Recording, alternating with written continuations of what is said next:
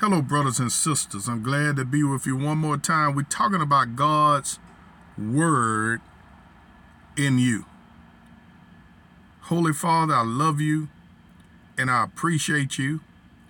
And I decree the blood of Jesus upon the hearers of these words. Let favor encompass them as a shield, Father, in the name of the Lord Jesus. Cause them to be like trees planted by the rivers of living waters. Cause the word of the Lord to come alive, Lord Jesus, within their members. I decree blessings upon every cell of their body. I decree that their bones are blessed, that their bones and the marrow in their bones produces pure blood that will ward off sickness and disease. I decree over them, Lord Jesus, that they are healthy, that they are healed, and that they are destined, Lord, for long life. That with long life, you'll satisfy them and show them your salvation.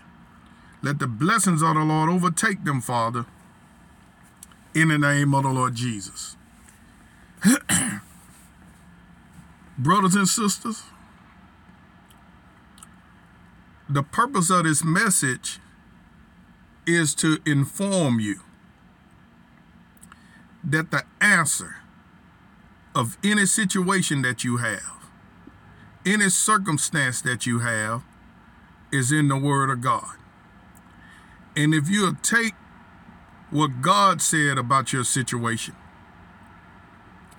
and hold fast to your confession of faith without wavering, it says that in Hebrews, the 10th chapter. Maybe in the 3rd chapter also. Maybe in the 4th chapter also. It's in Hebrews. If you hold fast to your confession of faith without wavering, eventually all things will work in your favor. God would not allow you to be put to shame. He says, them that believe on him will not be ashamed. You will not be put to shame. He that believes on the Lord will not be confounded. God would not suffer them that says his words over and over and over again to lose. The Spirit of God in you and the word of God on your lips will put you over the top. The Spirit of God that's in you and the word of God that's on your lips will dominate every foe, will dominate every situation, will dominate every circumstance. You will come out of everything by holding fast to your confession of faith without wavering. It might look bleak. It might look dim. Some of the greatest battles I done won has been when it looks the dimmest. You know, we don't pray for things that we can do ourselves. Like, I don't have to pray that I can put my shoes on. I can do that myself.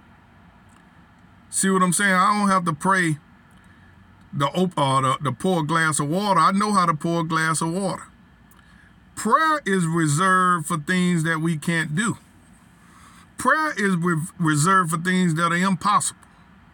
If you're not praying for things impossible, things that you can't do, why pray? See what I'm saying? Suppose you want a better job and you don't have the education to make the amount of money you want to make. You don't have the wisdom or the understanding. That's what prayer's for. God is able to put you over. God is able to make you a millionaire when you're not qualified. When you don't have when you're not Albert Einstein. You understand? God has made unto you wisdom. See, God is able to feed 5,000 people with 2 fishes and 5 loaves of bread. See, prayer is reserved to get things that you can't do on your own.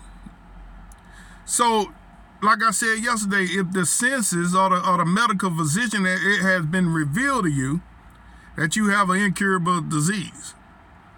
See, this when you say, okay, God said that he heals all my diseases in Psalms 103. And you beat that disease back with the word of God. Say, disease, you gotta die. For my God is on my side. I'm well beloved by the Lord. See, he said, you are accepted in the beloved. The Lord loves me. The Lord created all things. And the Lord is beating this disease out of my body. The Lord is driving it out of my body. The Spirit of God in me, greater is he that is in me than he that is in the world. I am a partaker of God's divine nature. Say it. I am a partaker of God's divine nature. I am a partaker of God's divine nature. And by his stripes, I am healed. I'm in covenant with God. I have a blood covenant. See, all of these are confessions. And disease, you can't exist in me, because greater is he that is in me than he that is in the world. And you take the word of God and you push back, you drive back, and you hammer away at everything that is contrary to the word of God. How about if it's been revealed to you by your senses, or by your eyes looking at your bank account, or by your senses, you got a bill coming up, you're going to have a financial problem coming up. It's been revealed by the news media to the senses of your ears that a recession is going on. And your eyes is seeing what's going on, and your ears are hearing what's going on. And you're hearing what they're saying on the job, this and that and other, and your paycheck is not going up. That's when it's revealed to you that the Lord is your shepherd and you shall not lack, or you shall not want, in Psalms 23:1. And you take that word, you say, Lord, you are my provider. You are my shepherd, and I shall not lack. And you keep saying that. Don't say what the media say. Don't say what the negative thoughts say. Because when you say that over and over again, you're strengthening the unbelief. You're strengthening the negative. You're strengthening a bad result. You're giving voice to something, and you're creating that for yourself. But you have to give voice to the word of God. I give, and it is given back to me. Good measure, pressed down, shaken together, running over me, and given to my bosom. Don't say I give and it's not working, because it won't work then, because you just said you give and it don't work. Your words negated the word of God. See, you get yourself in alignment with the word of God, and you give voice to God's word, no matter what negative thought you hear, no matter what negative word you hear. You give voice to God's word, and you cause your desired result to come to pass. You are making it come to pass by your confession. Jesus Christ is the high priest of what you confess. In other words, he's listening to what you say, and he's going to make it come to pass. If a man say, I see myself being a millionaire by the time I'm 35, let him say that for years and years and years and have a good work ethic and be a giver. Guess what? God will bring it to pass. See, God will bring it to pass. You call those things that be not as though they were, according to the word of God.